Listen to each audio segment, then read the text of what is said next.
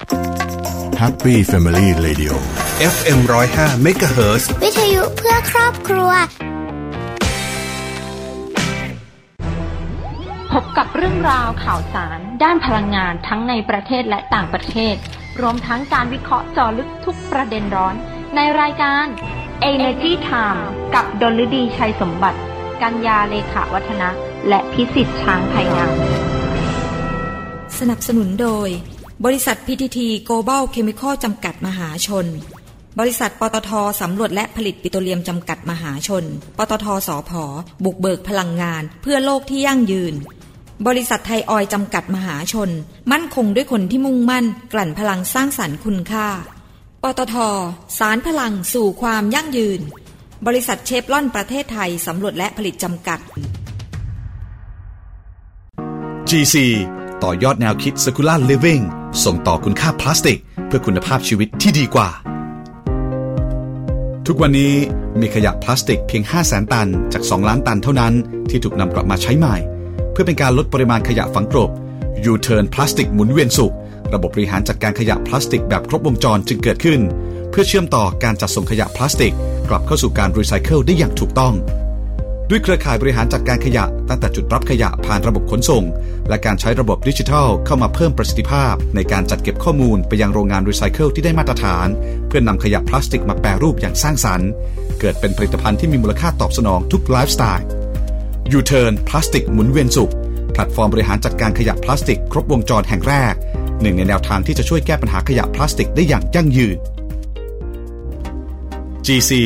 เคมีที่เข้าถึงทุกความสุขในช่วงเวลาที่เราทุกคนต่างต่อสู้ในสมรภูมิโควิด -19 ทุกคนต่างระดมสรรพกำลังช่วยเหลือกันอย่างไม่รู้จักเหน็ดเหนื่อยโครงการลมหายใจเดียวกันกลุ่มปตท.ขอร่วมเป็นอีกหนึ่งพลังส่งมอบเครื่องช่วยหายใจอุปกรณ์ทางการแพทย์และความช่วยเหลือด้านต่างๆที่จำเป็นให้เราก้าวผ่านวิกฤตครั้งนี้ไปด้วยกันกลุ่มปตท.เคียงข้างสังคมไทยด้วยลมหายใจเดียวกันEnergy Time ข่าวพลังงานมิติใหม่ใกล้ตัวเราสวัสดีค่ะขอต้อนรับเข้าสู่รายการ Energy Time นะคะในวันจันทร์ที่20กันยายนพุทธศักราช2564อยู่กับดิฉันกัญญาเลขาวัฒนะค่ะต้องขอต้อนรับทุกท่านนะคะเข้าสู่ Energy Time นะคะในวันจันทร์แบบนี้ค่ะก็จะเจอกับดิฉันนะคะเป็นเรื่องราวพลังงานที่เกิดขึ้นในรอบสัปดาห์ที่ผ่านมาแล้วก็สัปดาห์นี้เองค่ะโอ้โหมีเรื่องราวพลังงานเกิดขึ้นมากมายหลากหลายกันเลยทีเดียวนะคะก็ไปเริ่มกันที่เขามีการประชุมรัฐมนตรีอาเซียนด้านพลังงานและการประชุมอื่นที่เกี่ยวข้องครั้งที่39นะคะซึ่งประเทศบรูไน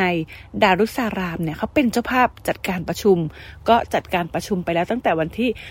13-16 กันยายนที่ผ่านมานะคะซึ่งในเรื่องนี้เองเนี่ยคุณสุพัฒนพงษ์พันธ์มีชาวรองนายกรัฐมนตรีและรัฐมนตรีว่าการกระทรวงพลังงานท่านได้บอกว่า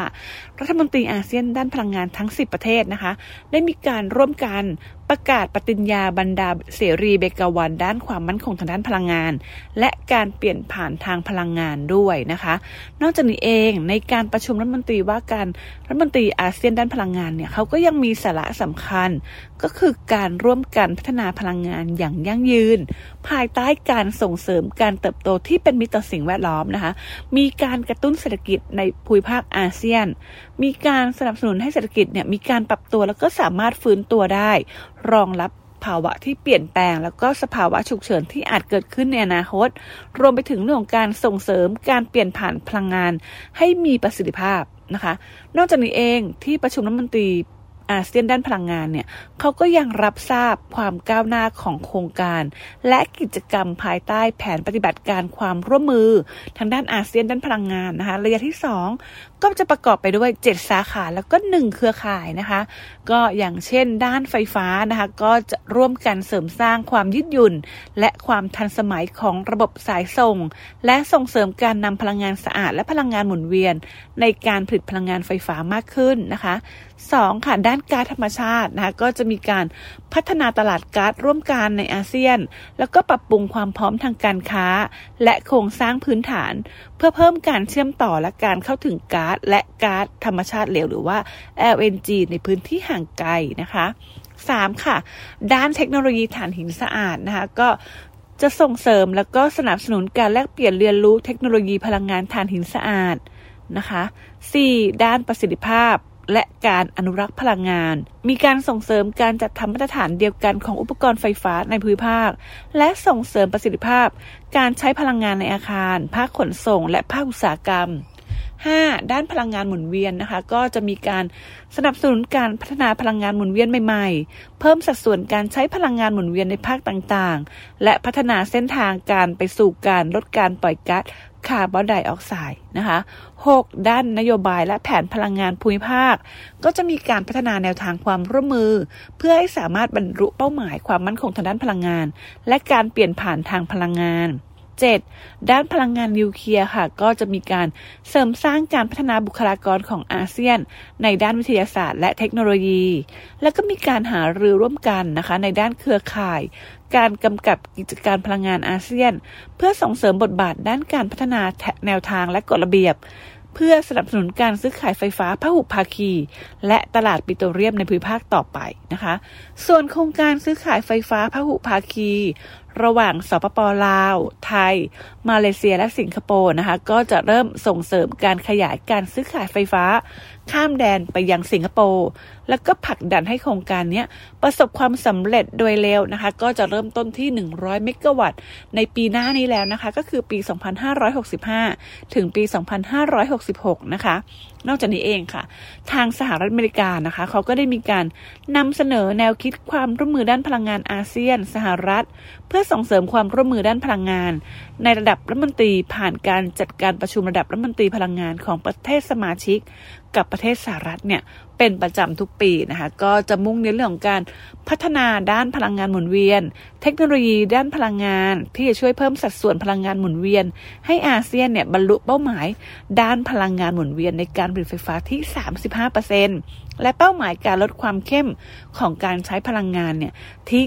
32% ในปี 2568 นะคะในขณะที่ประเทศไทยเรา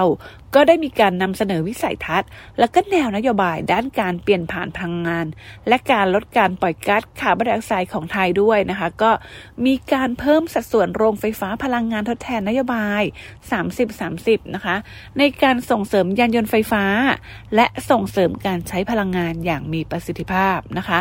ในขณะที่ทบวงการพลังงานหมุนเวียนระหว่างประเทศหรือว่าไอรีนานะคะเขาก็นำเสนอทิศทางการเปลี่ยนผ่านทางพลังงานโลก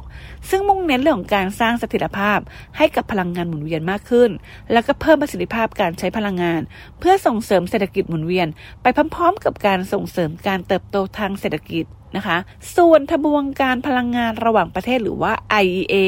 เขาก็ขอให้อาเซียนเนี่ยร่วมมือกันอย่างจริงจังมากขึ้นนะคะในเรื่องของการเสริมสร้างความมั่นคงทางด้านพลังงานในยุคที่มีการเปลี่ยนผ่านพลังงานที่มุ่งเน้นไปสู่พลังงานสะอาดแล้วก็มีการลงทุนด้านพลังงานที่คำนึงถึงการลดการปล่อยก๊าซคาร์บอนไดออกไซด์นะคะ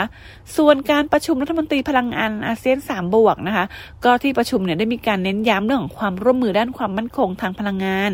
การลงทุนด้านพลังงานที่คำนึงถึงปัญหาสิ่งแวดล้อมการส่งเสริมการใช้พลังงานทดแทนและการอนุรักษ์พลังงานแล้วก็หารือร่วมกันในเวทีระหว่างประเทศเพื่อส่งเสริมการพัฒนาและการใช้พลังงานสะอาดให้มากขึ้นในภูมิภาคนะคะก็คือจะเห็นว่าต่อไปเนี่ยก็จะให้ความสำคัญกับการใช้พลังงานสะอาดการลดการปล่อยก๊าซคาร์บอนไดออกไซด์มากขึ้นนะคะก็หลายๆประเทศเนี่ยก็ให้ความร่วมมือให้ความสนใจทางด้านนี้นะคะในขณะที่ทางสำนักงานคณะกรรมการกำกับกิจการพลังงานหรือว่ากกพ.นะคะก็ได้มีการเปิดชื่อนะคะที่ได้รับการคัดเลือกเสนอเป็นคณะกรรมการของกกพ.นะคะซึ่งทางกกพ.เนี่ยเขาจะมีคณะกรรมการสรรหาคณะกรรมการกำกับกิจการพลังงานซึ่งทางคณะกรรมการชุดนี้จะมีคุณสิทธิพงษ์เป็นประธานแล้วก็ได้มีการประกาศรายชื่อบุคคลที่ได้รับการคัดเลือกเสนอชื่อเป็นกรรมการกกพ.เนี่ย3 คนนะคะก็ได้แก่คุณนรินทร์โอภามุราธราวงศ์คุณพิทักษ์จัญญพงษ์และคุณวรวิทย์ศรีอนันต์รักษานะคะซึ่งคุณพิทักษ์เนี่ยก็จะมีความเชี่ยวชาญแล้วก็ประสบการณ์เรื่องกับธุรกิจก๊าซธรรมชาติอันเนี้ยจะมาทำหน้าที่แทนคุณพีรพงษ์ อัจฉริยะชีวินนะคะที่ดูเรื่องก๊าซธรรมชาติที่ครบวาระด้วยการจับฉลากลาออกนะคะส่วนคุณนรินทร์นะคะก็จะเป็นผู้ที่มีความเชี่ยวชาญทางด้านการเงินส่วนคุณวรวิทย์ศรีอนันต์รักษานะคะก็จะมีเป็นผู้ที่มีความรู้ความประสบการณ์ในด้านของงานสื่อมวลชนนะคะเอาไปดูกันที่เรื่องของโซลาร์เซลล์ลอยน้ำกันบ้างดีกว่านะคะโดยคุณบุญยนิตวงรักมิตรนะคะผู้ว่าการไฟฟ้าฝ่ายผลิตแห่งประเทศไทยหรือกฟผ.ก็เป็นประธานขนานระบบผลิตไฟฟ้าเข้ากับระบบโครงข่ายไฟฟ้าของโครงการโรงไฟฟ้าพลังงานแสงอาทิตย์ทุ่นลอยน้ำร่วมกับโรงไฟฟ้าพลังน้ำเขื่อนสิรินธรที่จังหวัดอุบลราชธานีนะคะหรือว่าโรงไฟฟ้าโซลาร์เซลล์ลอยน้ำไฮบริดเขื่อนสิรินธรนั่นเองนะคะอันนี้มีกำลังการผลิต45เมกะวัตต์นะคะก็เปิดแล้วครบทุกหน่วยนะคะโดยขณะนี้ก็มีโครงการมีความคืบหน้าเนี่ยถึง99.26%ทีเดียวนะคะซึ่งมีความพร้อมจ่ายไฟฟ้าเชิงพาณิชย์ในเดือนหน้านี้แล้วนะคะหรือว่าเดือนตุลาคมพร้อมกับเดินหน้าโครงการต่อไปที่เขื่อนอุบลรัตน์จังหวัดขอนแก่นอันนี้มีขนาดกำลังการผลิต24เมกะวัตต์รวมไปถึงก็จะมีการขยายผลไปยังเขื่อนของกฟผ.ทั่วประเทศเลยนะคะรวมกำลังการผลิตทั้งหมดเนี่ย 2,725 เมกะวัตต์ภายในปี 2580 นะคะโดยคุณบุญยนิตยังบอกด้วยนะคะว่าภายใน10ปีข้างหน้าเนี่ยคือกฟผ.เนี่ยได้รับอนุมัติให้มีอีก15โครงการในพื้นที่8เขื่อนนะคะกำลังการผลิตรวมเนี่ย 2,680 เมกะวัตต์เลยทีเดียวนะคะเป็นการสนับสนุนเป้าหมายที่จะต้องเป็นให้ประเทศไทยเราเนี่ยปล่อยก๊าซคาร์บอนไดออกไซด์เนี่ยเป็นศูนย์นะคะโดยกฟผ.เนี่ยเตรียมเรื่องของพลังงานหมุนเวียน24ชั่วโมงในรูปแบบของ Solar Hydro Battery Energy Storage นะคะหรือว่า SHB นะคะก็มีการนำแบตเตอรี่เนี่ยมาเสริมความมั่นคงทางด้านพลังงานหมุนเวียนด้วยราคาแบตเตอรี่และก็แผงโซลาร์เซลล์ที่ลดลงในอนาคตก็คาดว่าน่าจะเป็นผลดีต่อต้นทุนของโครงการถึงแม้ว่าการเติบโตของพลังงานหมุนเวียนเนี่ยจะทำให้ระบบไฟฟ้ามีความซับซ้อนเนื่องจากความไม่แน่นอนของปริมาณไฟฟ้าที่ผลิตจากพลังงานหมุนเวียนแต่เขาก็มองว่าเป็นโอกาสนะคะในการที่จะพัฒนาโครงข่ายไฟฟ้าให้มีความทันสมัยหรือว่ากิจ modernization นะคะซึ่งจะช่วยรองรับการเติบโตของพลังงานหมุนเวียนและยังช่วยยกระดับความมั่นคงของระบบไฟฟ้าด้วยนะคะนอกจากนี้เองค่ะกฟผ.เองนะคะเขาก็ยังมีแผนพัฒนาศูนย์พยากรณ์การผลิตไฟฟ้าจากพลังงานหมุนเวียนการปรับปรุงโรงไฟฟ้าให้มีความยืดหยุ่นสถานีไฟฟ้าแรงสูงดิจิทัลนะคะศูนย์ควบคุมสั่งการตอบสนองด้านโหลดระบบกักเก็บพลังงานจากแบตเตอรี่และโรงไฟฟ้าเสมือนเพื่อให้พลังงานหมุนเวียนเนี่ยมีเสถียรภาพมากยิ่งขึ้นนะคะนอกจากนี้เองก็จะมีการสร้างการเชื่อมโยงระบบไฟฟ้าข้ามพรมแดนซึ่งอันนี้แหละเป็นสิ่งสำคัญนะคะที่ช่วยสนับสนุนการนำพลังงานหมุนเวียนเนี่ยเข้ามาเป็นส่วนหนึ่งของระบบไฟฟ้าซึ่งถือว่าเป็นภารกิจระดับต้นๆของกฟผ.ในช่วง 2-3 ปีข้างหน้านะคะที่จะก้าวไปสู่การเป็นศูนย์กลางซื้อขายไฟฟ้าในภูมิภาคนะคะก็เพื่อสนับสนุนการเติบโตของตลาดพลังงานหมุนเวียนซึ่งกฟผ.เนี่ยเขาได้นำกลไกตลาดซื้อขายใบรับรองการผลิตพลังงานหมุนเวียนหรือว่า REC เนี่ยที่ช่วยผู้ผลิตผู้ใช้ไฟฟ้าสามารถอ้างสิทธิการผลิตและการใช้ไฟฟ้าจากพลังงานหมุนเวียนแล้วก็ยังช่วยดึงดูดการลงทุนจากบริษัทระดับโลกเข้ามาประเทศไทยเราด้วยนะคะนอกจากนี้เองค่ะกฟผ.นะคะก็ยังร่วมมือกับทางบริษัทราชกรุ๊ปจำกัดมหาชนและบริษัทผลิตไฟฟ้าจำกัดมหาชนนะคะจัดตั้งบริษัท InnoPower จำกัดนะคะเพื่อลงทุนและก็พัฒนาเทคโนโลยีใหม่ด้านพลังงานไฟฟ้าสนับสนุนสตาร์ทอัพในอุตสาหกรรมไฟฟ้าและพลังงานซึ่งเป็นการปูทางรองรับโอกาสทางธุรกิจจากการเปลี่ยนผ่านสู่เทคโนโลยีดิจิทัลในอนาคตนะคะโดยกฟผ.เนี่ยถือหุ้น 40% ราชกรุ๊ป 30% Echo อีก 30% นะคะวงเงินลงทุนนะคะใน InnoPower นะคะก็รวม 2,960 ล้านบาทนะโดยจะเป็นการทยอยการลงทุนเพิ่มเติมจนครบ5ปีนะคะนอกจากนี้เองกลุ่มกฟผ.ก็มีแผนสร้างรายได้เพิ่มจากธุรกิจนวัตกรรมพลังงานและเทคโนโลยีแห่งอนาคตหรือว่า New S-Curve นะคะโดยกฟผ.เนี่ยจะสร้างการตลาดใหม่ๆผลิตภัณฑ์ใหม่ๆทางด้านพลังงานเพื่อรับมือกับ Energy Disruption ที่จะเกิดขึ้นซึ่งมุ่งต่อยอดการวิจัยนวัตกรรมสิ่งประดิษฐ์ของกลุ่มกฟผ.ไปสู่เชิงพาณิชย์มากขึ้นนะคะในขณะที่คุณกิจจาศรีพัทรางกุละ กรรมการผู้จัดการใหญ่ของราชกรุ๊ปนะคะก็บอกว่าตามแผนยุทธศาสตร์ของบริษัทเนี่ยก็มีการกำหนดสัดส่วนการลงทุนธุรกิจนอกเหนือจากการผลิตไฟฟ้าไว้ที่ 20% รวมไปถึงธุรกิจด้านนวัตกรรมและเทคโนโลยีใหม่ๆทางด้านไฟฟ้าและพลังงานที่ต้องตอบสนองวิถีชีวิตถัดไปหรือว่า next normal ได้นะคะหลังวิกฤตโควิด -19 เพื่อรองรับการเปลี่ยนผ่านเข้าสู่ยุคดิจิทัลนะคะแล้วก็สังคมคาร์บอนต่ำในอนาคตอันใกล้ๆนี้แล้วนะคะซึ่งแน่นอนว่าInnoPower เนี่ยจะช่วยเรื่องการขับเคลื่อนการพัฒนาและต่อยอดเชิงพาณิชย์ในงานวิจัยและนวัตกรรมของกฟผ.และยังช่วยเสริมสร้างฐานธุรกิจใหม่ของบริษัทแล้วก็กลุ่มกฟผ.เนี่ยให้เติบโตมั่นคงยิ่งขึ้นด้วยนะคะ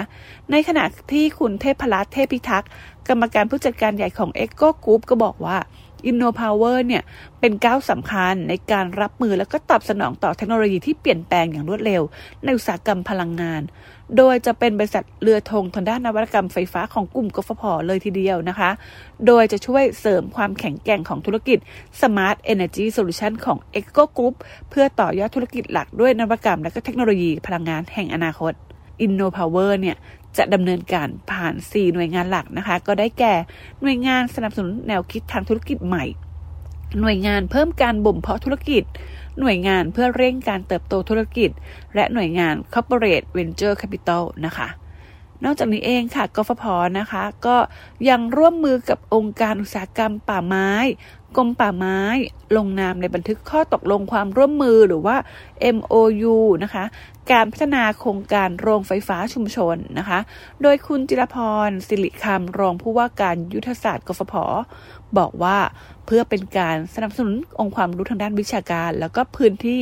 สำหรับการทดลองปลูกพืชพลังงานการวิจัยต้นแบบเชิงธุรกิจโรงไฟฟ้าชุมชนนะคะซึ่งอันนี้แหละจะนำไปสู่การส่งเสริมให้ชุมชนเนี่ยหันมาปลูกพืชพลังงานมากขึ้นเป็นการเพิ่มพื้นที่สีเขียวลดการทำการเกษตรพืชเชิงเดี่ยวนะคะซึ่งเป็นสาเหตุของมลภาวะในอากาศอีกทั้งเนี่ยเรื่องนี้ยังเป็นการสร้างรายได้จากเศษวัสดุเหลือใช้ทางการเกษตรทำให้เกิดการจ้างงานและก็ช่วยยกระดับคุณภาพชีวิตของชุมชนในพื้นที่ด้วยนะคะซึ่งกฟผ.เนี่ยก็อยู่ระหว่างดำเนินการศึกษาแล้วก็พัฒนาโครงการวิจัยต้นแบบเชิงธุรกิจโรงไฟฟ้าชุมชนเนี่ย2แห่งนะคะได้แก่โรงไฟฟ้าก๊าซชีวภาพอันนี้กำลังการผลิต3เมกะวัตต์ที่อำเภอทับสแกจังหวัดประจวบคีรีขันธ์และโรงไฟฟ้าเชื้อมวลกำลังการผลิต3เมกะวัตต์ที่อำเภอแม่แจ่มจังหวัดเชียงใหม่นะคะก็ตามแนวทางบูรณาการความมั่นคงทางด้านน้ำอาหารและพลังงานโดยเขาจะมุ่งเน้นไปที่เรื่องของการแก้ปัญหาเรื่องสิ่งแวดล้อมเศรษฐกิจและสังคมในพื้นที่เป็นการขับเคลื่อนเศรษฐกิจฐานรากให้ยั่งยืนและเพื่อเป็นต้นแบบในการขยายผลไปยังพื้นที่ที่เหมาะสมต่อไปในอนาคตด้วยนะคะก็เป็นอีกหนึ่งโครงการนะที่กฟผ.เนี่ยดำเนินการแล้วก็น่าสนใจมากๆเลยทีเดียวนะคะไปดูกันที่ทางบริษัทปตท.สำรวจและผลิตปิโตรเลียมจำกัดมหาชนหรือว่าปตท.สผ.กันบ้างนะคะโดยคุณพงศธรทวีสินประธานเจ้าหน้าที่บริหารของทางปตท.สผ.นะคะก็บอกว่าตอนนี้เองเนี่ยปตท.สผ.เนี่ยอยู่ในช่วงของการเปลี่ยนแปลงโครงสร้างพลังงานใหม่หรือว่า Energy Transition นะคะซึ่งกำลังเป็นทิศทางการลงทุนที่น่าสนใจมากเลยทีเดียวนะคะโดยปตท.สผ.ได้บอกว่าจะขอเวลา1ปีนะคะในการสร้างความชัดเจนว่าปตท.สผ.เนี่ยจะเดินทางไปในทิศทางไหนเพราะว่าเขามองว่าในอนาคตเนี่ยการพัฒนาแหล่งพลังงานเนี่ยจะเริ่มลดลงแม้ว่าจะมองว่าไม่ได้เปลี่ยนผ่านจากธุรกิจน้ำมันและก๊าซไปสู่มากขึ้นแต่ว่าจะมีเป้าหมายที่จะไปสู่การเป็นโลคาร์บอนเนี่ยมากขึ้นนะคะซึ่งอันนี้แหละจะต้องมีเทคโนโลยีในการที่จะรับมือกับภาวะเรือนกระจกซึ่งแน่นอนว่าการเปลี่ยนเป็น Energy Transition เนี่ยเป็นการยืดเวลาธุรกิจของการผลิตและขุดเจาะสำรวจที่มาจากฟอสซิลแต่ว่าจะทำให้โลกรู้ว่าปตท.สผ.เนี่ยทำทุกอย่างให้เป็นโลคาร์บอนนะคะโดยคุณพงศธรเนี่ยเขามองว่าธุรกิจก๊าซเนี่ยเป็นพื้นฐานในการสร้างพลังงานสะอาดที่สะอาดในระดับหนึ่งเลยนะเพราะว่าการทำพลังงานหมุนเวียนเนี่ยยังมีต้นทุนค่อนข้างสูงดังนั้นเนี่ยก๊าซเนี่ยก็จะเป็นตัว transition ในอนาคตในส่วนของการทำธุรกิจขุดเจาะสำรวจแล้วก็ผลิตปิโตรเลียมก็จะมีการทำคาร์บอนแคปเจอร์นะคะที่ดักจับก๊าซคาร์บอนไดออกไซด์จากการผลิตปิโตรเลียมดักจับทำยังไงแล้วก็ส่งกลับลงไปในใต้โลกหรือว่าเอาคาร์บอนไดออกไซด์เนี่ยมาใช้ประโยชน์โดยเปลี่ยนเป็นสารตั้งต้นที่เรียกว่าคาร์บอน นาโนทูบนะคะเพื่อเอาไปใช้ประโยชน์ได้หลายๆอย่างเช่นเป็นส่วนประกอบของแบตเตอรี่ที่มีน้ำหนักเบามากนะคะส่วนธุรกิจ AI แล้วก็โรบอติกนะคะภายใต้บริษัท AI and Robotic Venture จำกัดหรือว่า ARV อันเนี้ยก็จะเริ่มจากการทำหุ่นยนต์สำรวจแล้วก็โดนตรวจการแต่ว่าจากโควิดของ-19เนาะการระบาดนะคะก็จะเป็นโอกาสทำให้ทาง ARV เนี่ยสามารถสร้างธุรกิจสุขภาพได้แล้วก็ยังมองเรื่องของการทำไฮโดรเจนด้วยนะคะแต่ว่าอันนี้ยังไม่ได้มีการลงทุนเนาะแต่ว่าเป็นการพูดคุยนะคะกับทางสหรัฐอาหรับเอมิเรตส์เพื่อที่ว่าจะได้หาทางศึกษาร่วมกันแล้วก็ดูว่าจะทำอะไรร่วมกันได้บ้างนะคะมีการศึกษาเรื่องของเคมีภัณฑ์ต่างๆนะคะจากส่วนเกินของการขุดเจาะสำรวจปิโตรเลียมมาใช้ประโยชน์เชิงพาณิชย์ถ้าสามารถนำมาใช้พัฒนาเชิงพาณิชย์ได้เนี่ยอันนี้จะเป็นธุรกิจใหม่เพราะว่าต้นทุนทางวัตถุดิบเนี่ยเขาแทบไม่มีเลยแต่ว่าเอาไปสามารถสร้างมูลค่าเพิ่มได้ตรงนี้นะคะโดยปตท.สผ.เนี่ยเขามีการตั้งเป้านะว่าจะพัฒนาธุรกิจใหม่ให้มีสัดส่วนรายได้เนี่ยเป็น 20% ของรายได้รวมในปี 2573 แล้วก็ตั้งเป้าลดการปล่อยก๊าซคาร์บอนไดออกไซด์เนี่ยให้ได้ 25% นะคะแล้วก็กำลังศึกษาที่จะมีการติดตั้งแผงโซลาร์เซลล์ที่แท่นผลิตปิโตรเลียมการใช้เรือไฟฟ้าหรือว่าเว็บคราฟต์นะคะเพื่อเพิ่มการใช้พลังงานสะอาดส่วนเรื่องยอดขายรายได้คุณพงศธรเนี่ยก็มองว่าปตท.สผ.เนี่ยมั่นใจนะคะว่าปีนี้จะมียอดขายอยู่ที่ 4.1 แสนบาร์เรลนะคะซึ่งถือว่าสูงกว่าที่ตั้งเป้าไว้ที่ 4.5 แสนบาร์เรลนะคะแล้วก็เพิ่มขึ้นเฉลี่ยปีนึงประมาณ 6% ในปีนี้จนถึงปี 2568 นะคะขณะเดียวกันก็จะพยายามปรับลดต้นทุนการดำเนินงานให้ลงมาเหลือ32เหรียญสหรัฐต่อบาร์เรลแล้วก็ตั้งเป้าค่ะว่าจะลดลงเหลือ25เหรียญสหรัฐต่อบาร์เรลในปี